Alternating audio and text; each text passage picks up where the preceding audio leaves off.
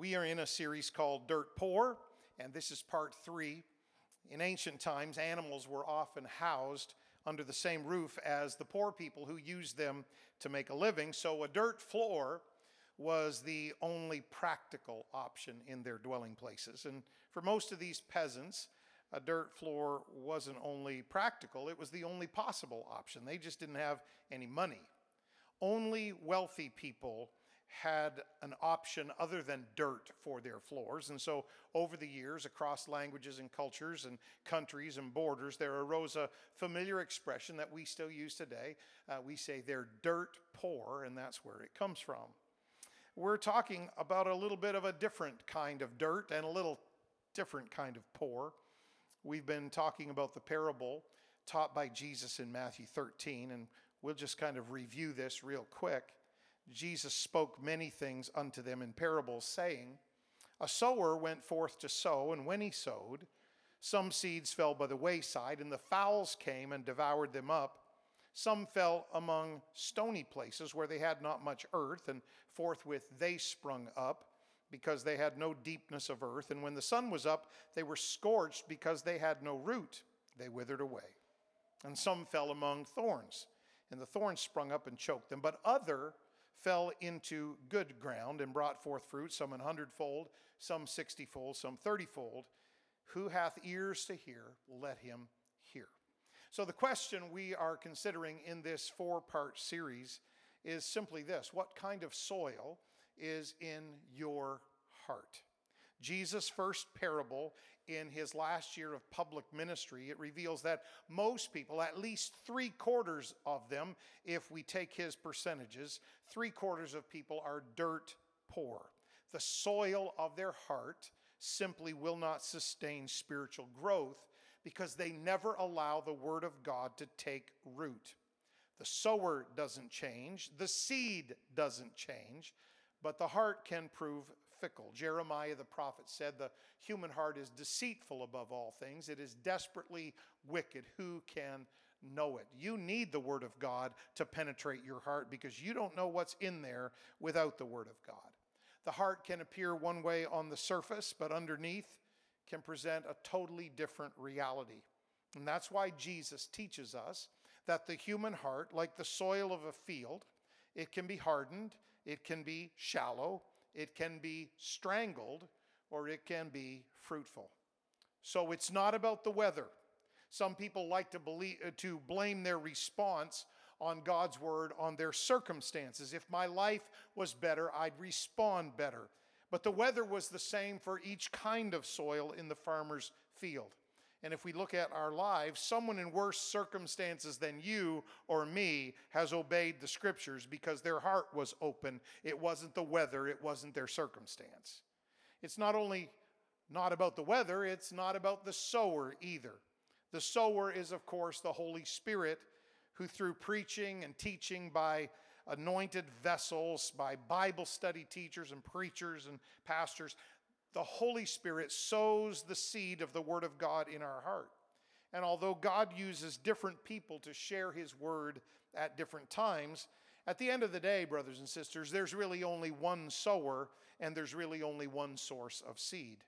And so it's not about the weather, it's not about the sower, and it's not about the seed either, because Luke tells us emphatically that the seed is the Word of God, which never changes.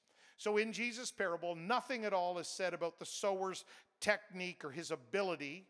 Nothing is said about the seed's quality, because the Spirit of God and the Word of God, they never change. So it's not about the weather, it's not about the sower, it's not about the seed. What is it about? It's all about the soil. It's all about your heart. The difference in outcomes in different parts of this field, it is entirely due to the condition of the soil. And so in life, when you receive the word of God, what happens after that is entirely due to the condition of your heart. Only you decide how you hear and if you obey the word of God. Your response is your responsibility. So we don't have to wonder about the meaning of this parable at all, because Jesus explained it in detail to his disciples when they came to him after he told this story. They came and said, "What do you mean? Why are you speaking in parables, and what's the meaning?" And he told them, so we don't have to guess. All three of the gospel writers who record this parable, they also include Jesus' explanation concerning the four types of soil, and all three of them tell us that the soil represents the human heart. Matthew, Mark, and Luke, they all tell us emphatically that the soil represents the human heart. So the seed is the word. That's what we talked about last week. And today and next week, we want to talk about the soil is your heart. Now, since nobody here in this service tonight is a Jewish farmer, and certainly nobody is a Jewish farmer from the first century, let's review some of you might come close, you think, but you're not. Let's review for a second the four types of soil before we move on tonight to Jesus' explanation of their meaning. First of all, there's hardened soil. Jesus says some seeds fell by the wayside. And this refers to well-worn footpaths that separated the fields in Jesus' day. And there weren't fences or hedges. There were just footpaths that divided up the fields. And these pathways, when they were dry, they were as hard as concrete. Seed that landed on them had no hope whatsoever of penetrating the hardened ground. It would just lie there, and it would either be trampled and crushed, or it would be eaten by birds before it ever had a chance to sprout. Seed that fell on footpaths, it never had a chance to take root simply because it landed at the extreme edges of the field, and so it was easy picking for the birds. And then Jesus talked about shallow soil. He said some seed fell upon stony places. Now, that doesn't refer to a field full of rocks, because no self-respecting farmer would leave a bunch of rocks visible in his field. He wouldn't do that. This refers to a rocky ledge or a rock bed just a little bit under the field's surface. It's covered by a shallow layer of good soil on top. And that rock ledge that's underneath, it's invisible to the farmer when he's plowing. But the soil's not deep enough. In that hot climate, it can't stay moist enough to sustain crops. So the seed will germinate, and the plants will actually look lush for a while, but the roots never go deep enough to sustain the growth of that crop. As soon as the hot sun comes out, the plants wither and die. That's the shallow soil. And then Jesus talks about what I call strangled soil. He says some fell among thorns. This refers to weed-infested soil. It's full of useless wild vegetation. It's got thorns and nettles and thistles and just a bunch of weeds. And they are harmful to crops because they take over the field. And every gardener in this room knows that weeds grow faster than anything else. And when they grow, they choke out everything else. So seed that's sowed in a field of weeds, it never matures to a healthy harvest, because the weeds suck up the soil's moisture and they drain out the nutrients, and they, even if they get high enough, they block the sunlight from the crops, and so they choke out the life of anything that's good. That's the strangled soil, or the weedy, thorny ground. And then finally, there's fruitful soil. Jesus said other seed fell into good ground. And this refers to fertile, fruitful soil. The seed that lands here can flourish because it can get right down into the soil. It's not underfoot. It's not out where the birds can pick it off. Its roots are able to penetrate deeply because this is clean soil. It's free from weeds. It's got room for the crop to thrive. Now, here's what's important. In every sense, this good ground, this fertile, fruitful soil, it is prepared soil. Somebody has taken care to make sure it was ready for seed. So the seed that lands here produces an abundant crop. And Jesus said it's 30-fold, 60-fold, or 100-fold. And we mentioned this last week. Even a 10-fold harvest would be quite an amazing return on a farmer's investment if he made $10 for every dollar he invested. 30-fold or 60-fold is a spectacular harvest, but an 100-fold, that's a staggering profit. That's a very, very fruitful or fertile soil. And so this is what Jesus is talking about. But brothers and sisters, this isn't a story about farming. This is actually a diagnosis of the human heart. Not the blood pumping organ in the center of your chest, but the choice-making capacity at the center of your life. This is the real human heart, not just the physical organ. This is the heart we sing about and write about and preach about. This is the heart we love with and long with and lust with. This is your heart that can be hurt or happy or hateful. This is your heart that ultimately decides who you are and what you become, and most importantly, where you go for eternity. Your heart, like the soil of a field, it can be hardened, or it can be shallow, or it can be strangled, or it can be fruitful. And Jesus' parable reveals, again, that most people, probably 3/4 of them, are dirt poor. Their heart simply will not sustain spiritual growth. They never allow the Word of God to take root for one reason or another. And so when his disciples come to him and say, Jesus, we heard the story, we appreciate the story, but you're talking in these parables. This is new, this is different, this is strange. What did you mean? And Jesus gave them this explanation. Hear ye therefore the parable of the sower. When anyone heareth the word of the kingdom and they understand it not, then comes the wicked one, and he catches away that which was sown in that person's heart. This is the person that receives seed by the wayside. Everyone say hardened ground. But he that receives seed into the stony places, the same is he that heareth the word, and anon with joy they receive the word, but he has no root in himself. He endures for a while, for when tribulation or persecution arises because of the word, by and by he is offended. Everyone say shallow ground. That's what that is. And then Jesus says, he also that received seed among the thorns is he that hears the word, and the care of this world and the deceitfulness of riches, they choke the word, and he becometh unfruitful. Everyone say, strangled ground. But he that receives seed into good ground is he that hears the word, understands it, bears fruit, and brings forth some 100-fold, some 60, some 30. Everyone say, fruitful ground. So these are the 4 types of hearts that Jesus is speaking of. Notice when he's talking about that first type of soil, he said that the wicked one catches away the seed of the word that is sown in his heart. Not in his field, not on his farm, not in literal soil. Jesus is talking about the heart. So tonight, we're going to split this up just for the sake of time.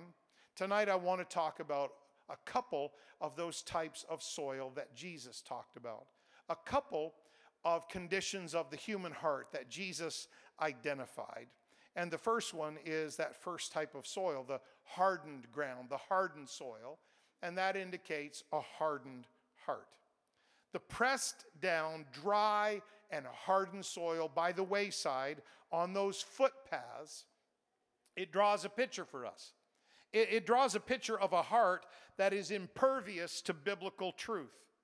This is probably the most disturbing, maybe even the most hopeless of all the conditions that Jesus portrays. Unbelief and a love of sin have made this heart an environment where truth cannot penetrate, much less take root. The hearer is spiritually oblivious when they hear the word, and so they're totally susceptible to the strategies of Satan. He can come in like those birds and take away the seed of the word even as they hear it. Their heart is like impenetrable concrete. It is so hardened. And they are a victim of the devil because he just steals away the word as quick as it comes at them. The Old Testament calls people like this stiff-necked. or it says they have hardened their neck. It clearly implies that they have not accidentally, but they have deliberately hardened their hearts to prevent the seed of the word from taking root. It's like they've got a guard up and they won't let the word come in. They intentionally ignore the voice of the preacher. They willfully disengage from the pull of God's Spirit. They knowingly reject the counsel and the commandments of God's word.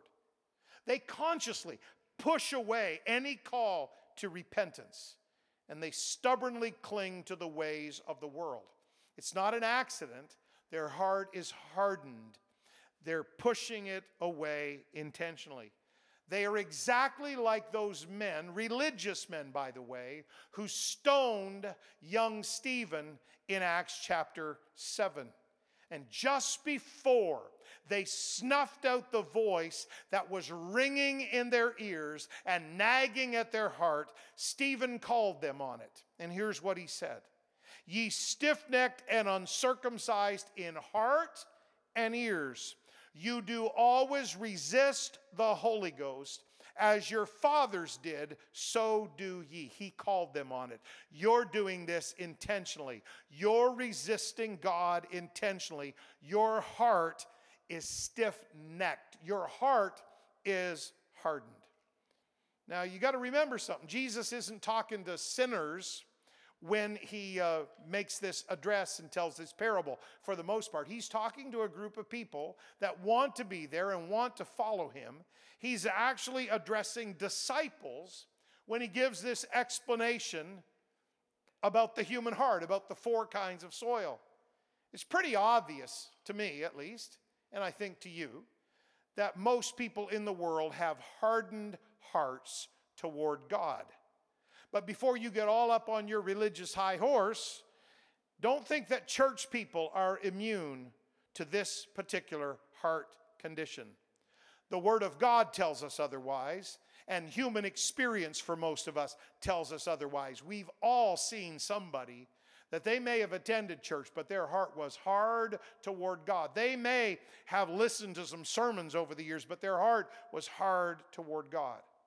See, here's Jesus' picture. This ground has been trampled down by many, many feet that have passed by this way over many years. It's just a footpath. Hundreds and thousands of people have walked on this soil, and it's packed down. It's as hard as concrete. And so the seed that falls there, any seed that lands there, it just lies on the path. It doesn't sink into the ground.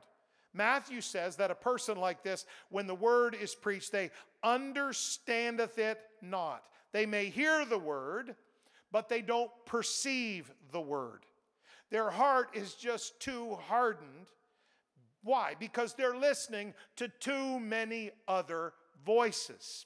Too many feet have walked through the path of their heart. So their mind, their spirit, their soul, their heart is calloused by worldly activities and worldly attitudes. And so over time, their spirit becomes totally numb to the conviction and the instruction of God's word. Satan's goal is always to steal away the word of God before it can take root. I don't care if you're sitting in a Sunday service. I don't care if you're listening to a great evangelist, or I don't care if you're in Wednesday night Bible study. The devil's goal for you tonight is to steal away any part of the Word of God before it could ever get in your heart and take root. And he doesn't care how he does that. If he can just trick you into hardening your heart against God's conviction, then he can send the birds to pick away the seed. He can send any kind of situation into your life to snatch that seed away. The devil is evil, and he is brutal, and he is unethical, and he doesn't play by any set of rules that you could ever define. He will do anything he can to defeat you and make sure that you suffer the same fate that he knows he's going to suffer in eternity. So he doesn't care what method he uses to steal away the word from you. He'll use your friends, or he'll use your enemies. He'll use your phone, or he'll use your computer. He'll use your work week or he'll use your free time.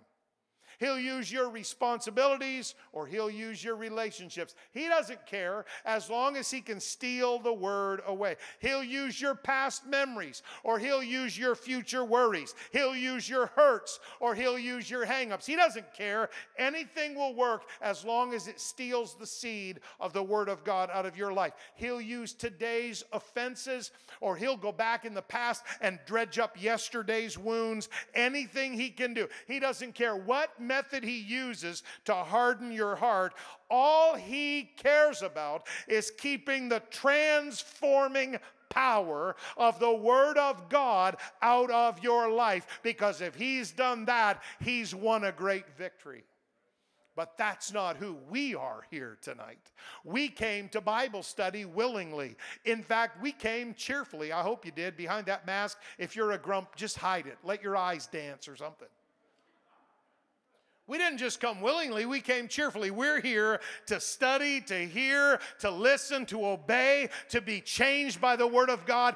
We love this, and that's important because the devil would like nothing more than to steal the Word of God out of your life and your heart. He just wants to keep the Scripture from taking root in you.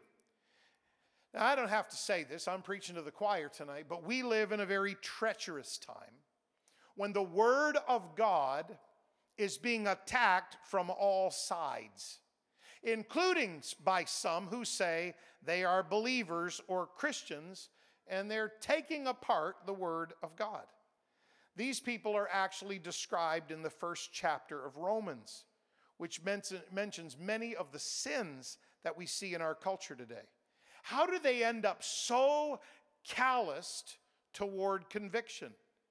Well, Romans would tell us this.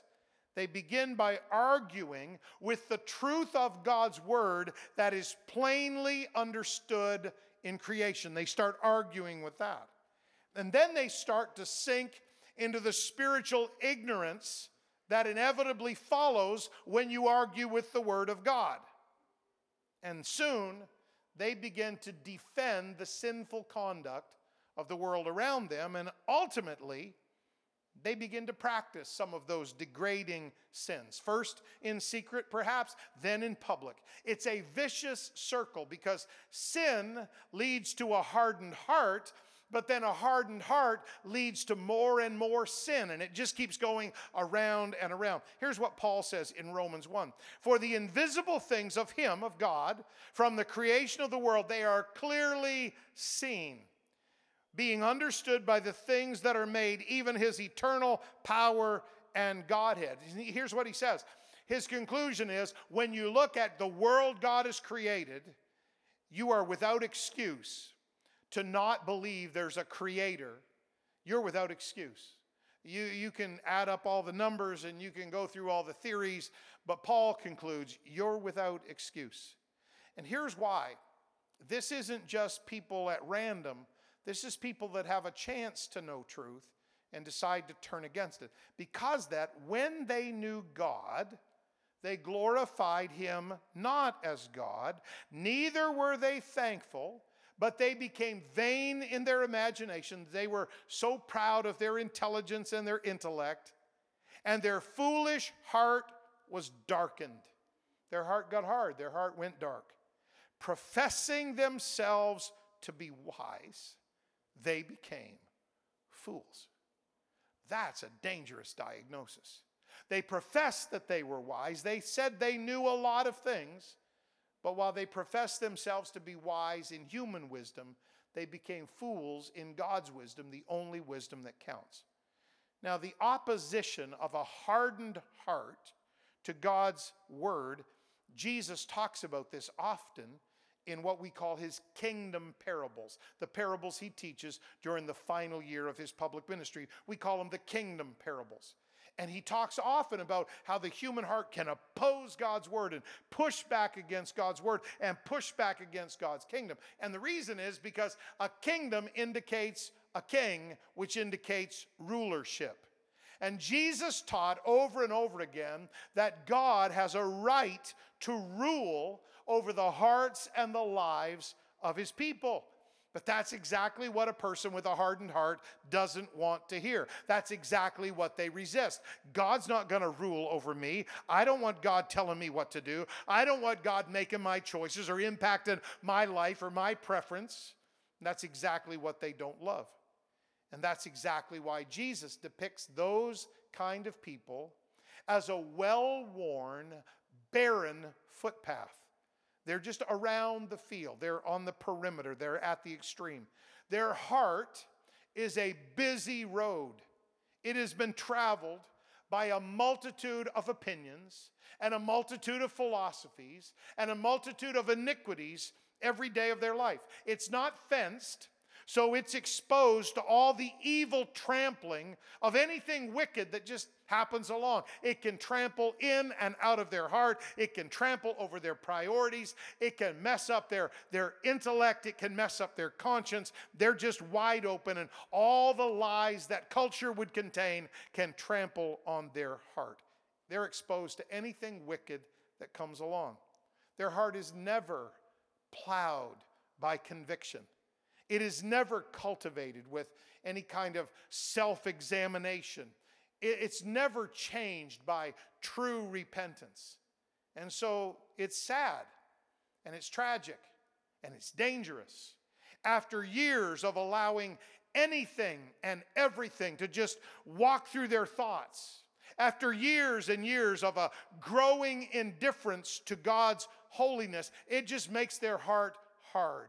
It makes their heart impenetrable.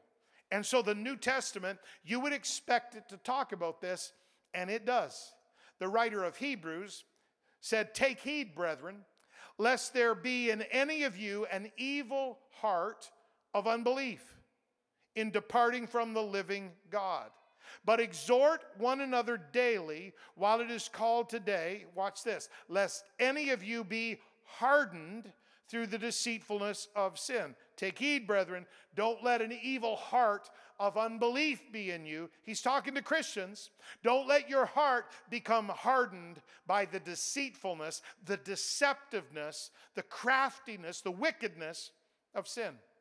The deceitfulness of sin causes people to think, I'm okay, God hasn't judged me yet.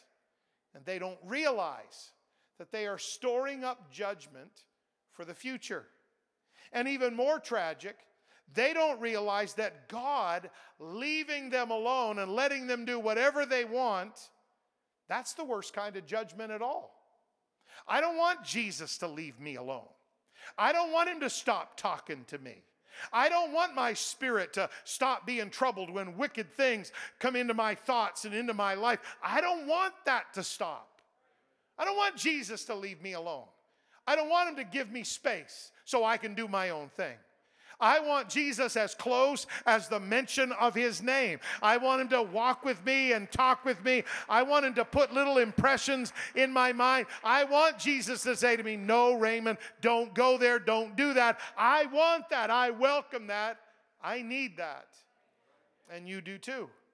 So be careful, brethren, lest any of you would have a heart of unbelief that is hardened through the deceitfulness of sin. Don't be like that worn down, busy, packed down, hardened footpath. Romans chapter 2. Paul says to the Christians in Rome, he said, "Thinkest thou this, O man?" You're judging people who do all these sins that he mentioned in chapter 1. You're judging them, but you're doing the same thing. They may be doing it publicly or overtly, but you're fascinated by it privately in your heart.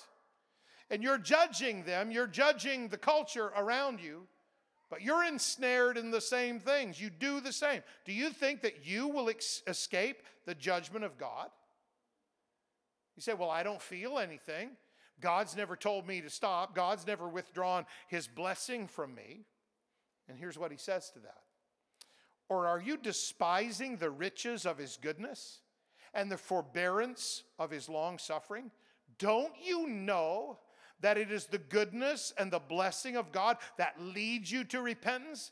God's not blessing you because He affirms what you're doing. God's not blessing you because He thinks that the sin in your life is no big deal. God is blessing you because He wants to lead you close to Himself. He wants to lead you to a place of repentance. He's hoping that you'll clue in someday that God is good to me and the world's done nothing but hurt me, and He's hoping that the goodness of God will lead you to repentance. But watch what He says. But after thy hardness and your impenitent heart, a heart that won't repent, you are treasuring up, you are storing up unto yourself wrath against the day of wrath and revelation of the righteous judgment of God. Because on that day, grace is over, mercy is over, repentance and forgiveness are over, and on that day, God will render to every man according to his deeds. Do you know the greatest privilege that Christians have? Is we get to put our sins under His blood and have them dealt with now. For everybody else, their sins are going to meet them in judgment. If their sins have never caused them a minute of grief or consternation, if their life is just top shelf and everything is hunky-dory tonight, someday their sins are going to meet them in judgment. My sins and your sins, if you're a child of God and your sins are under His blood, your sins are not going ahead of you to meet you in judgment. Your sins went behind you. They're 2,000 years ago, buried under the blood that was shed on the cross of Calvary. So you don't have to meet your sins at judgment. You are abundantly blessed. Now, just in case we get off on this kind of thing, well, yeah, that our culture's wicked and our culture's so hardened and our culture doesn't love the Word of God. Remember that Jesus is addressing disciples and religious people on this day. And the Pharisees, the religious scholars, they were the hardest hearts of all in Jesus' audience that day. And many times today we see it. People who have their own customized version of Christianity. They pick out the parts that they like and they ignore the parts that they don't care for. People who have their own customized version of Christianity, they are just about the hardest hearts for the Word of God to penetrate today. You say, that's hopeless, Pastor Raymond. Yes, it is. Absolutely is. It's hopeless outside of your decision and God's power. But there are scriptures like this in the Word of God. Sow to yourselves in righteousness, reap in mercy. Here it is. Break up your fallow ground, for it is time to seek the Lord till He comes and He rains righteousness upon you. It is possible. It's not probable. So many people with a hardened heart, they're content to stay right there. But it is possible to make a decision to say, I've been hardened toward God far too long. I've been hardened toward the conviction and the commandments of His Word for far too many months and years. I make a decision. It's called repentance. It's the most powerful privilege in the Bible that I, a human being who's messed up so badly and offended God so greatly, I can choose to ask Him for forgiveness and He will forgive me. I can choose to break up the fallow ground, the hardened soil of my life. I can choose to dig it up. I can choose to turn that soil over. I can choose to take every tool at my disposal, and I can say, I'm not going to be hardened to the Word of God any longer. I am tired of the devil walking through my life. I'm tired of vain philosophies and all kinds of worldly attitudes just parading through my life and trampling on my heart. Today, I make a decision. I'm going to break up that fallow ground. If it takes me a month, if it takes me a year, I'm going to break up what was hardened, and I'm going to change my response to the Word of God. So that's not probable that that will happen. Most people, they'll never do it. But it's possible. And if it's possible, that means it's doable. And if it's doable, that means you or I can do it. We can choose to break up the hardened, fallow ground of our heart. That's the hardened heart. It's frightening. It's terrifying, actually, that people can have their heart so hard that the Word of God it bounces off. It never gets a chance to get in there and work. I don't ever want to be like that. Not in any way. Not for any part of the Word of God. If it's the Word of God, my heart is open to it. I don't care how it challenges me or how it chafes me or how it corrects me or how it directs me. If it's the Word of God, I am wide open to it. I don't want the Word of God to be bouncing off of me and I don't receive it and then the devil just comes and takes it away. Would you lift up your hands and your prayer right now and just tell Jesus you do want to receive from His Word? I don't think it's kosher to just kind of go through a lesson and never respond to the Lord. The Holy Ghost is in this room and He'd like to help you break up that fallow ground if it's in your life. And He wants the Word of God to penetrate the soil of your heart and take root and bear fruit. God's not your enemy. God's not against you. God loves you. God's for you. God is the greatest friend you've ever had, and He would love for the Word that He gave us for it to take root and bear fruit in your life. So Jesus, if there's hardened areas in my heart, I break them up tonight. I dig them up tonight. I want my heart to be soft and open and receptive to your Word, because I need your Word more than I need anything else. My. Oh, yes. Oh, yes. Oh, there's something special in Bible study tonight. I'm so grateful for the touch of God. See, in the spirit like that, anything that I just said from the Word of God, in a moment of worship and prayer like that, the Spirit can take that word and He can plant it down deep in your heart. So don't let your heart be hardened. Do whatever you have to do. Pay any price you have to pay. Leave behind anybody you've got to leave behind. But you need to have a heart that receives the Word of God. Whew. Oh, my. Thank you, Jesus.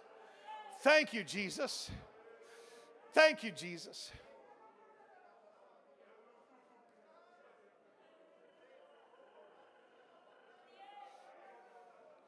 Search me, O God.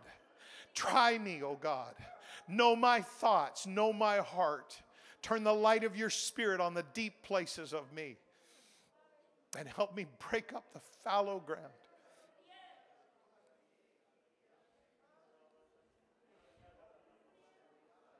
There's a second kind of soil in Jesus' parable, and He explains it to the disciples. You see, in another part of that field, there's a thin layer of soil. It looks good, but it's spread over a layer of solid rock not very far beneath the surface. It's the shallow soil. Without deep roots, vegetation can't live for very long in a dry climate. It grows lush and leafy very quickly, but it dies just as quickly, and it dies long before it ever reaches maturity or long before it would ever bear fruit. And so this kind of growth, it's useless for any profitable purpose. And Jesus uses this kind of soil to picture a shallow-hearted person. And this is what Jesus said. This isn't my evaluation. This is exactly what He said. He's picturing the person who responds to the Word enthusiastically and quickly, immediately, but only superficially. So it looks good at the beginning, but it's only superficial. All that initial enthusiasm actually obscures the problem. That they're excited about something, but they've never put down roots. And that happens. Psalm 129 makes a similar comparison, which you've seen with your own eyes if you've ever been around an older house and they've got roof gutters, and over time dirt and seeds and tree branches and everything is blown in there. And if you've probably seen this with your own eyes, I have. In that thin layer of dirt that's in a roof gutter, grass can grow. You ever seen that? I have. So you got a roof gutter and grass is growing out of it. It's not exactly what that's for. That grass may even have a lush green color. but it's in a location that can't possibly sustain long-term life. So it's doomed almost as soon as it sprouts, because in that shallow little layer of soil, it can't possibly have a root system. No reaper is going to bother picking plants like that out of shallow soil. No harvester is going to bundle up sheaves of worthless weeds. That's exactly what the psalmist says. He said, "Let them be as the grass upon the housetops, which withereth before it grows up, wherewith the mower, the reaper, filleth not his hand." He won't bother with that. It's useless. "Nor he that bindeth sheaves," he won't gather those weeds and take them into his bosom and carry them back to the barn. They're worthless. They're useless. And so Jesus describes these people. He said that these people, they receive the word with joy. Probably because they think serving God is going to solve all their problems and make their life easy. So they come to a service and they hear a sermon and they see the worship and they're impressed by how the Spirit of God is there, and they make a decision, I'm going to follow God. But it doesn't last, because they made it on a shallow level. They just thought, well, man, I'm going to try this. I've tried a lot of other things. I might as well try this. And some of them, they get baptized on a whim. Some of them, they come to the altar and God privileges them by filling them with His Spirit. And they speak in tongues and it's beautiful. And we all shout and sing and dance and it's amazing. But see, the problem is that they receive the word with joy, but they're totally at the mercy of the trials and the temptations of life, because they were only in it for the quick fix. They never made any effort to do something that is not very glamorous. It's not very glamorous and not very exciting to do the work, the consistent work of actually becoming a disciple of Jesus. Disciple and discipline come from the same root word. A disciple is one who is disciplined to follow their master. And these people, they don't ever do that. So it's kind of like they come in, it looks fantastic. Everybody thinks, wow, what an experience they had. They're so excited, they're so joyful. This is so amazing. But Jesus said, this kind of person who has a shallow heart, they endure, here's what He says, they endure only for a while, because their spiritual life is so superficial. They are shallow. They are rootless. So this is tragic. It's not a matter of if their faith will fail. It's just a matter of when their faith will fail, because it's only that deep. They will face trials and temptations, like all of us. They may experience opposition or persecution. They will see difficult days and dark nights. And they most certainly will have the opportunity to be offended when pastor gets up and preaches the Word of God, and the Word of God begins to make some demands on their life and their character and their decisions and their activities and their lifestyle. They most certainly will have the opportunity to be offended at the Word. And that's the moment when you can see just how shallow their heart is. Because when that happens, when they get challenged by life, or challenged by the Word, or challenged by the conviction of God's Spirit, they come to a point where it's just not worth it. For them, I'm only here for the benefits. I'm only here for the joy. I'm only here for the excitement. I'm only here for the thrill. I'm only here for the quick fix. And if Jesus solves all my problems, I'm here. But if Jesus doesn't answer my prayer, I'm gone. They're that shallow. They can't keep up the pretense any longer when the storms of life hit them in the face.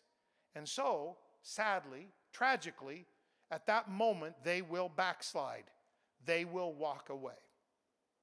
And the New Testament talks about this. The Bible continually tells us that only those who continue in God's Word will survive living for God. Everyone say continue. So here's what Hebrews says. For we are made partakers of Christ if we hold the beginning of our confidence steadfast unto the end. See, you've got to continue in your faith. Colossians chapter 1.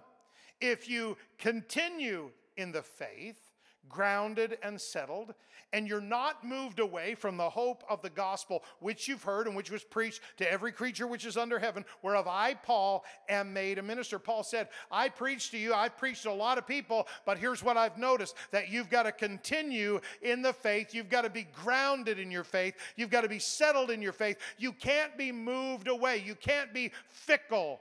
You've got to stay with your faith. You've got to continue in the word.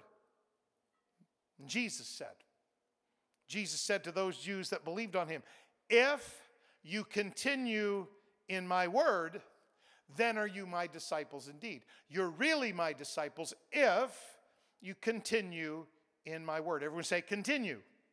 Now we love verse 32. We quote it all the time, but we typically quote it out of context.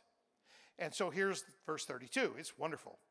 And ye shall know the truth, and the truth shall make you free. Any of you Pentecostals ever heard a Pentecostal preacher quote that verse? Yeah, all the time. You will know the truth, and the truth will make you free. And we quote it, we misquote it, we massage it, we move it around. We love that verse. You will know the truth, and the truth will make you free. We misquote it, we say it'll set you free, and but that's truth. And truth works like that. Truth will make you free. But before you get to verse 32, you got to go through verse 31. It's all about the math. 31, then 32. If you continue, Jesus said, if you continue in my word, then are you my disciples indeed. And then you shall know the truth, and the truth shall make you free. Why do you get made free? Why does your life become a life of freedom from sin and freedom from the pressures of the world? And why does your life become free? Why are you made free? It's because you know the truth. Well, why do you know the truth? It's because you continue in his word. You're not just here for the quick fix. You're not just here for the one-night seminar and then you're gone.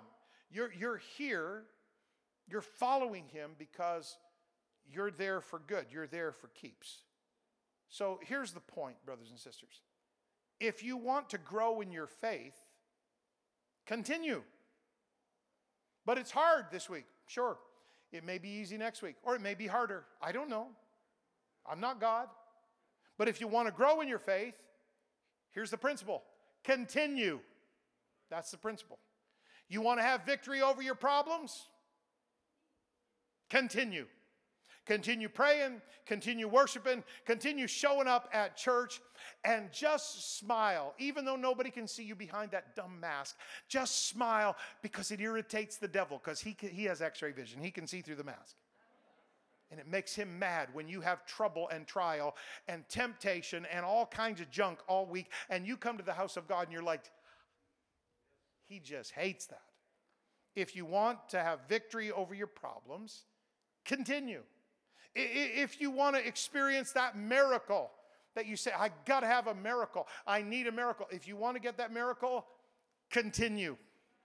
Don't stop praying because you didn't see it last Sunday night. Don't quit interceding because God didn't come through in a month. Continue. If you want to overcome that besetting sin or that temptation that's in your life, here's what you got to do. I hate to make it this simple, but it's true. You got to continue. But I got knocked down yesterday, but the devil defeated me last week. But I failed and I sinned and I slipped up and I messed up this past month. It doesn't matter. Here's the principle. If you want to overcome that temptation, continue. Get back up on your little feet, square your shoulders, look the devil in the eye and say, you messed me up, but not this week. And continue. If you want to see the end of that trial that you've been working through and walking through and you've been experiencing and it seems like it's lasted forever, if you want to ever get to the end of it, continue. Brother Tenney was fond of saying, if you wind up in hell, keep walking because you'll eventually come out of it. If you're walking through hell, keep walking. If you're walking through a trial, if you're walking through a test, if you're walking through issues and problems and setbacks and difficulties and hard circumstances, you don't sit down in the middle of it and bemoan your circumstance. You continue. You keep showing up. You keep worshiping. You keep praying. You keep praising, and you just continue. That's how you get through a trial. If you want the church, this isn't for everybody, but maybe you're one of those people that, you feel this call of God and you want the church to acknowledge and recognize your ministry, and it's like, nobody knows my name and nobody knows how gifted I am. Well, that's a problem of a different kind. But anyway, but if you want to do something great for God and you want somebody to say, wow, they have a ministry and they're being used by God, continue. Continue in obscurity. Continue when nobody knows your name, and continue when nobody's noticing what you're doing. Just be faithful. Continue. Continue is the principle of the New Testament. If you want God to use your life for His glory, keep going. Continue in His Word. And that's the difference between people that end up getting through things and people that just get defeated by things. When people have shallow hearts and they have superficial faith, it's usually because they have selfish motives or because they never really counted the cost of serving God. So here's what happens to those people. We got some senior saints in this church house today, and they know this as well or better than I do. Here's what happens to those people that don't count the cost of serving God. And they come to God with kind of a selfish motive because Jesus is supposed to fix everything and Jesus is supposed to heal everything. And so when Jesus doesn't solve all their problems, and when life isn't easy, and when their dreams aren't fulfilled, and when their trials drag on endlessly, and when their prayers don't get answered, and when serving God becomes challenging or difficult, and when the emotional high of salvation and the energy of the new birth and the newness of church, when that all kind of wears off, they just check out mentally and they slack off spiritually. Now, let me talk to the Pentecostals tonight, seeing as you're here. It is possible to overdose on emotion in the Pentecostal faith. It is possible. Sometimes we think that the more outwardly enthusiastic somebody is, the more spiritual they are. Let me just tell you, after 40 years of ministry, that is far from the truth.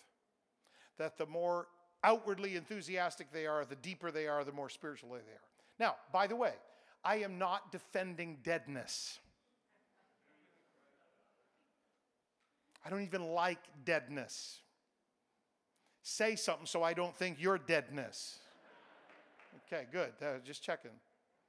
I don't like deadness. I'm not defending that. But I'm just saying that consistency and continuing trump enthusiasm and excitement every single time.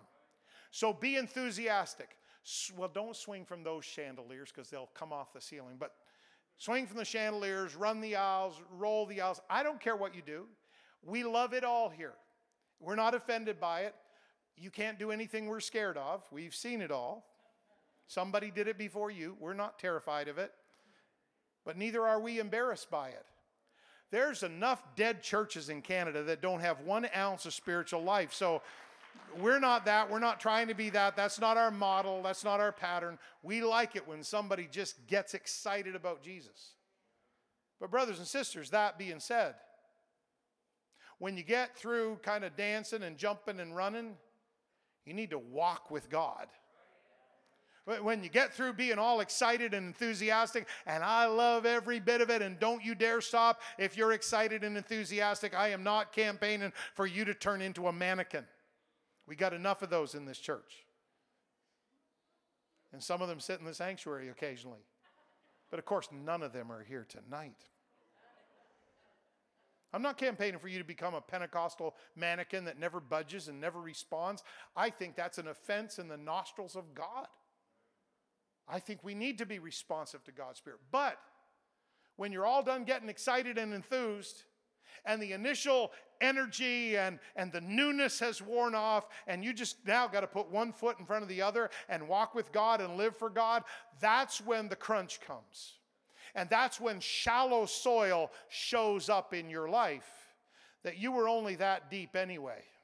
And when Jesus didn't answer your prayer, or you came to that service and somebody'd hurt your feelings that week, and your prayer didn't get answered, and you're not feeling so good, and your life's not going so well, and you come to service, that's when shallow soil shows up.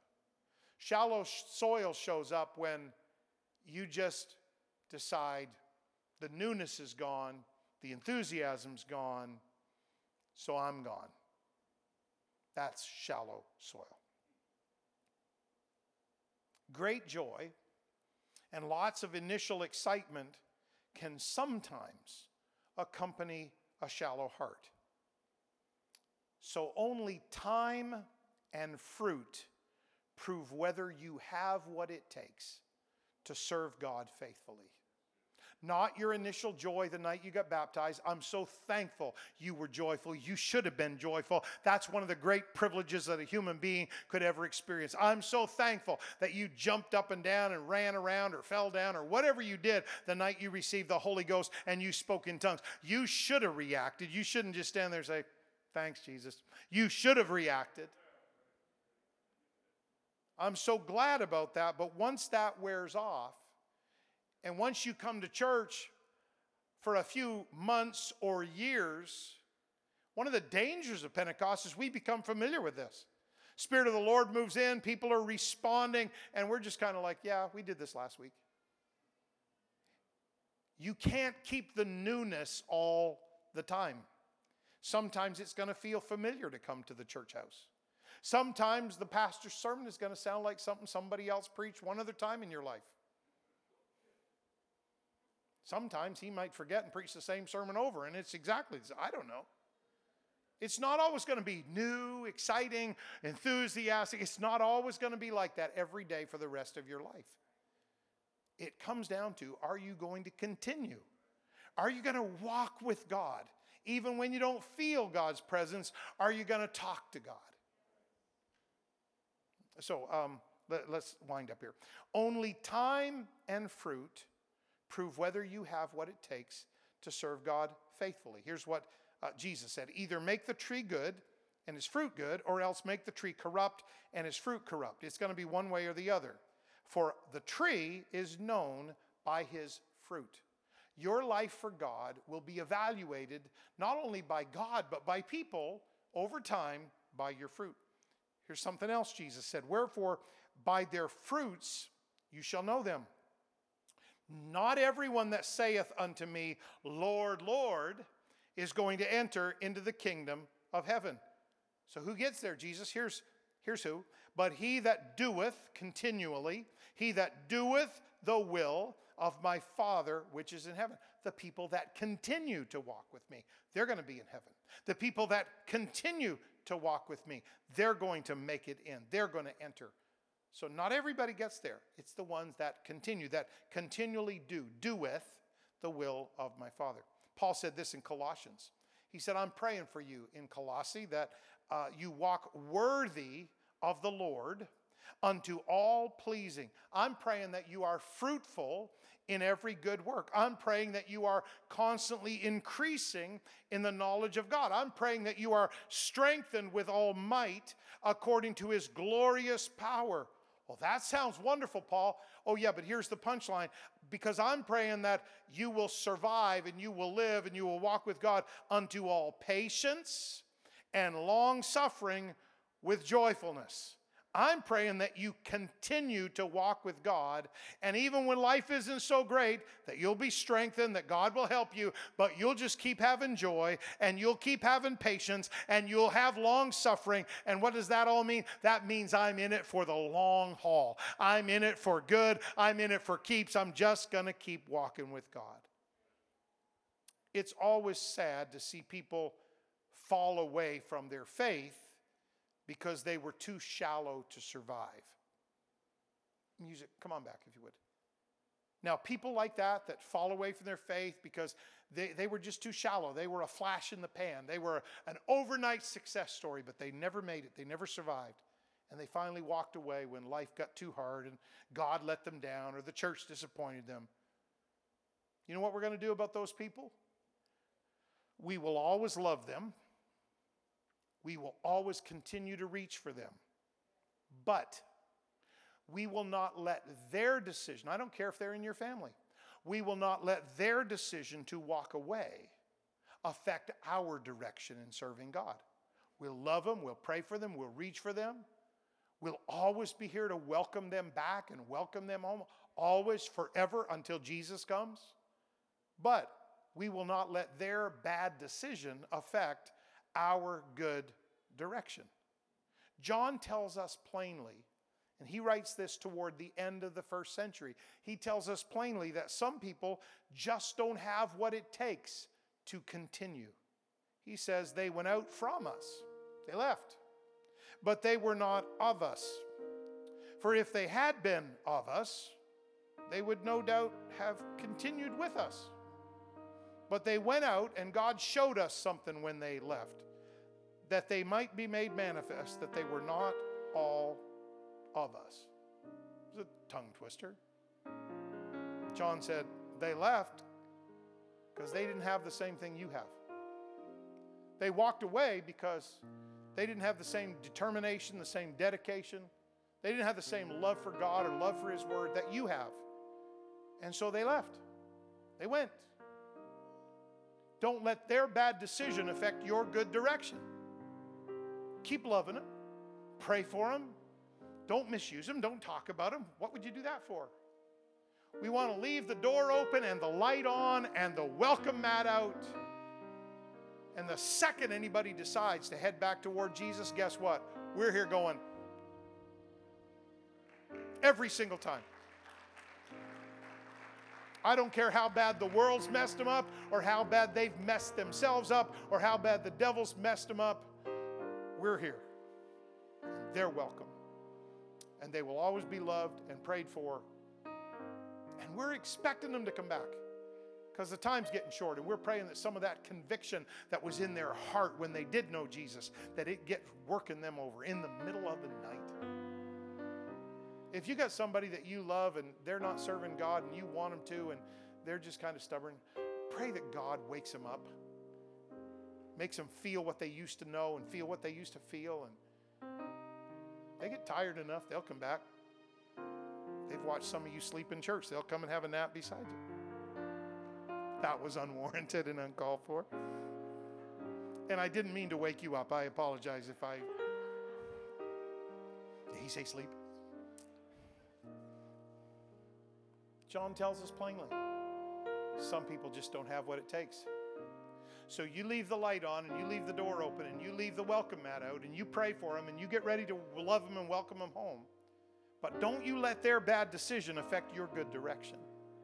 You continue. Last scripture, written from a prison cell in the first century. Circumstances were certainly not pleasant. They were very difficult. And Paul wrote this. Not as though I had already attained or that I was already perfect, but I follow after. Somebody say follow. Somebody say continue.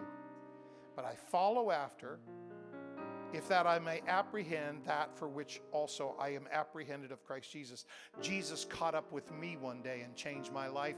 I'm just running after Him. I'm catching up with Him. Wherever He's going, I'm going. Wherever He's leading, I'm leading. Whatever He's doing, I'm there. Whatever God's blessing, I want to be in the middle of it. I'm following Him. I want to catch. I want to apprehend what Jesus is doing because He apprehended me. He caught up with me one day, changed my life.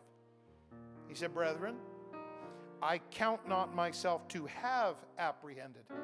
I'm not there yet. I haven't become all that God wants me to be. Paul's on death row. He's in jail for the cause of the gospel. He has worked for Jesus many years now. He's preached, he's taught, he's written, he's reached, he's prayed. He said, I'm not there yet. I haven't got there yet. But this one thing I do. I can't do everything perfectly. I was a murderer of Christians in my former life. I've got years that I regret and choices that I don't even want to think about that I made. So I can't go back and fix that. Life is not pleasant for me right now. I'm in jail. It's a Roman jail. The food's not good. The torture is unbearable. The time just drags on and on and on. I can't figure out why Jesus won't open the prison for me like he opened it for Peter. I haven't got it all figured out, and I'm not there yet. But this one thing I do. I forget those things which are behind, and I reach forth unto those things which are before. It's not always easy to do that. So I have to press. I push. I press toward the mark, toward the goal, for one prize. The prize is not worldly acclaim. The prize is not an easy life. The prize is the high calling of God in Christ Jesus. What are you saying, Paul? I'm not there yet. Life is hard, but I'm not shallow. I will continue. I will follow. I will push. I will press. I refuse to be shallow. I want God and His Word to take root in my life in a brand new way. I hope you do too. I'm finished. Would you lift up your hands right now in the presence of the Lord and in the presence of His people, and yes, in the presence of the preached Word of God tonight? Would you open up your mouth and would you let your voice out, and would you pray with Pastor for a minute? Because Jesus is here, and He's here because He wants you not just to hear His Word, He wants the Word to take root in you. I'm just waiting on you for a second because I know that spirit of prayer is still here. Lord Jesus, I thank you for your word and I thank you for its power. But its power accomplishes nothing in me unless I welcome it in. It accomplishes nothing in me if my heart is so hard that it can't penetrate. It doesn't last in me if my heart is so shallow and my priorities are so shallow and my expectations are so shallow that the least little thing throws me off and I quit. The word can never grow in me. I reject and I rebuke those attitudes, and I open my heart to the working of your Spirit and to your word tonight. Let it begin in me. Let it take root in me. Let it grow in me. Let it start in me. Jesus, I don't resist your word. I receive your word. I don't push away your Spirit. I press toward your Spirit. Bless these wonderful people that are part of this church and part of this Bible study tonight. Talk to them as they pray and as they seek you and as they walk with you, and reveal your word to these wonderful saints of God, I pray. We love your word, Jesus. We're committed to it, and we want it to take root in us. And I pray all of this in Jesus' name. Would you close this service by lifting your hands as high as you can, lifting your voice even a little higher, and just thanking God for the word that ever intersected your life and changed your heart and made you new and blessed your family and helped you out and got you through tough times. It's the word. It's the word. The word is powerful. And if my heart's open to receive it, the devil fears that, because the word is transformative. The word can change anything. Oh, some of you are standing. I wish we could all do that. We need to stand up to leave in a minute anyway. So why don't we stand and give God a standing ovation of praise? I'm not talking about a clap. I'm just talking about a worship, a praise, a standing ovation to the King of Kings. He's the one who gave us his word. He's the one who blessed us with his Spirit. I love the word. I'm open to the word. I'm receptive to the word. Thank you, Jesus. Thank you, Jesus. Thank you, Jesus. Oh, I love you, God. I love you, God. I love you, God. Whew. What a great privilege and what an esteemed honor to be able to share the word of the Lord with you. Thank you for the privilege of teaching you tonight.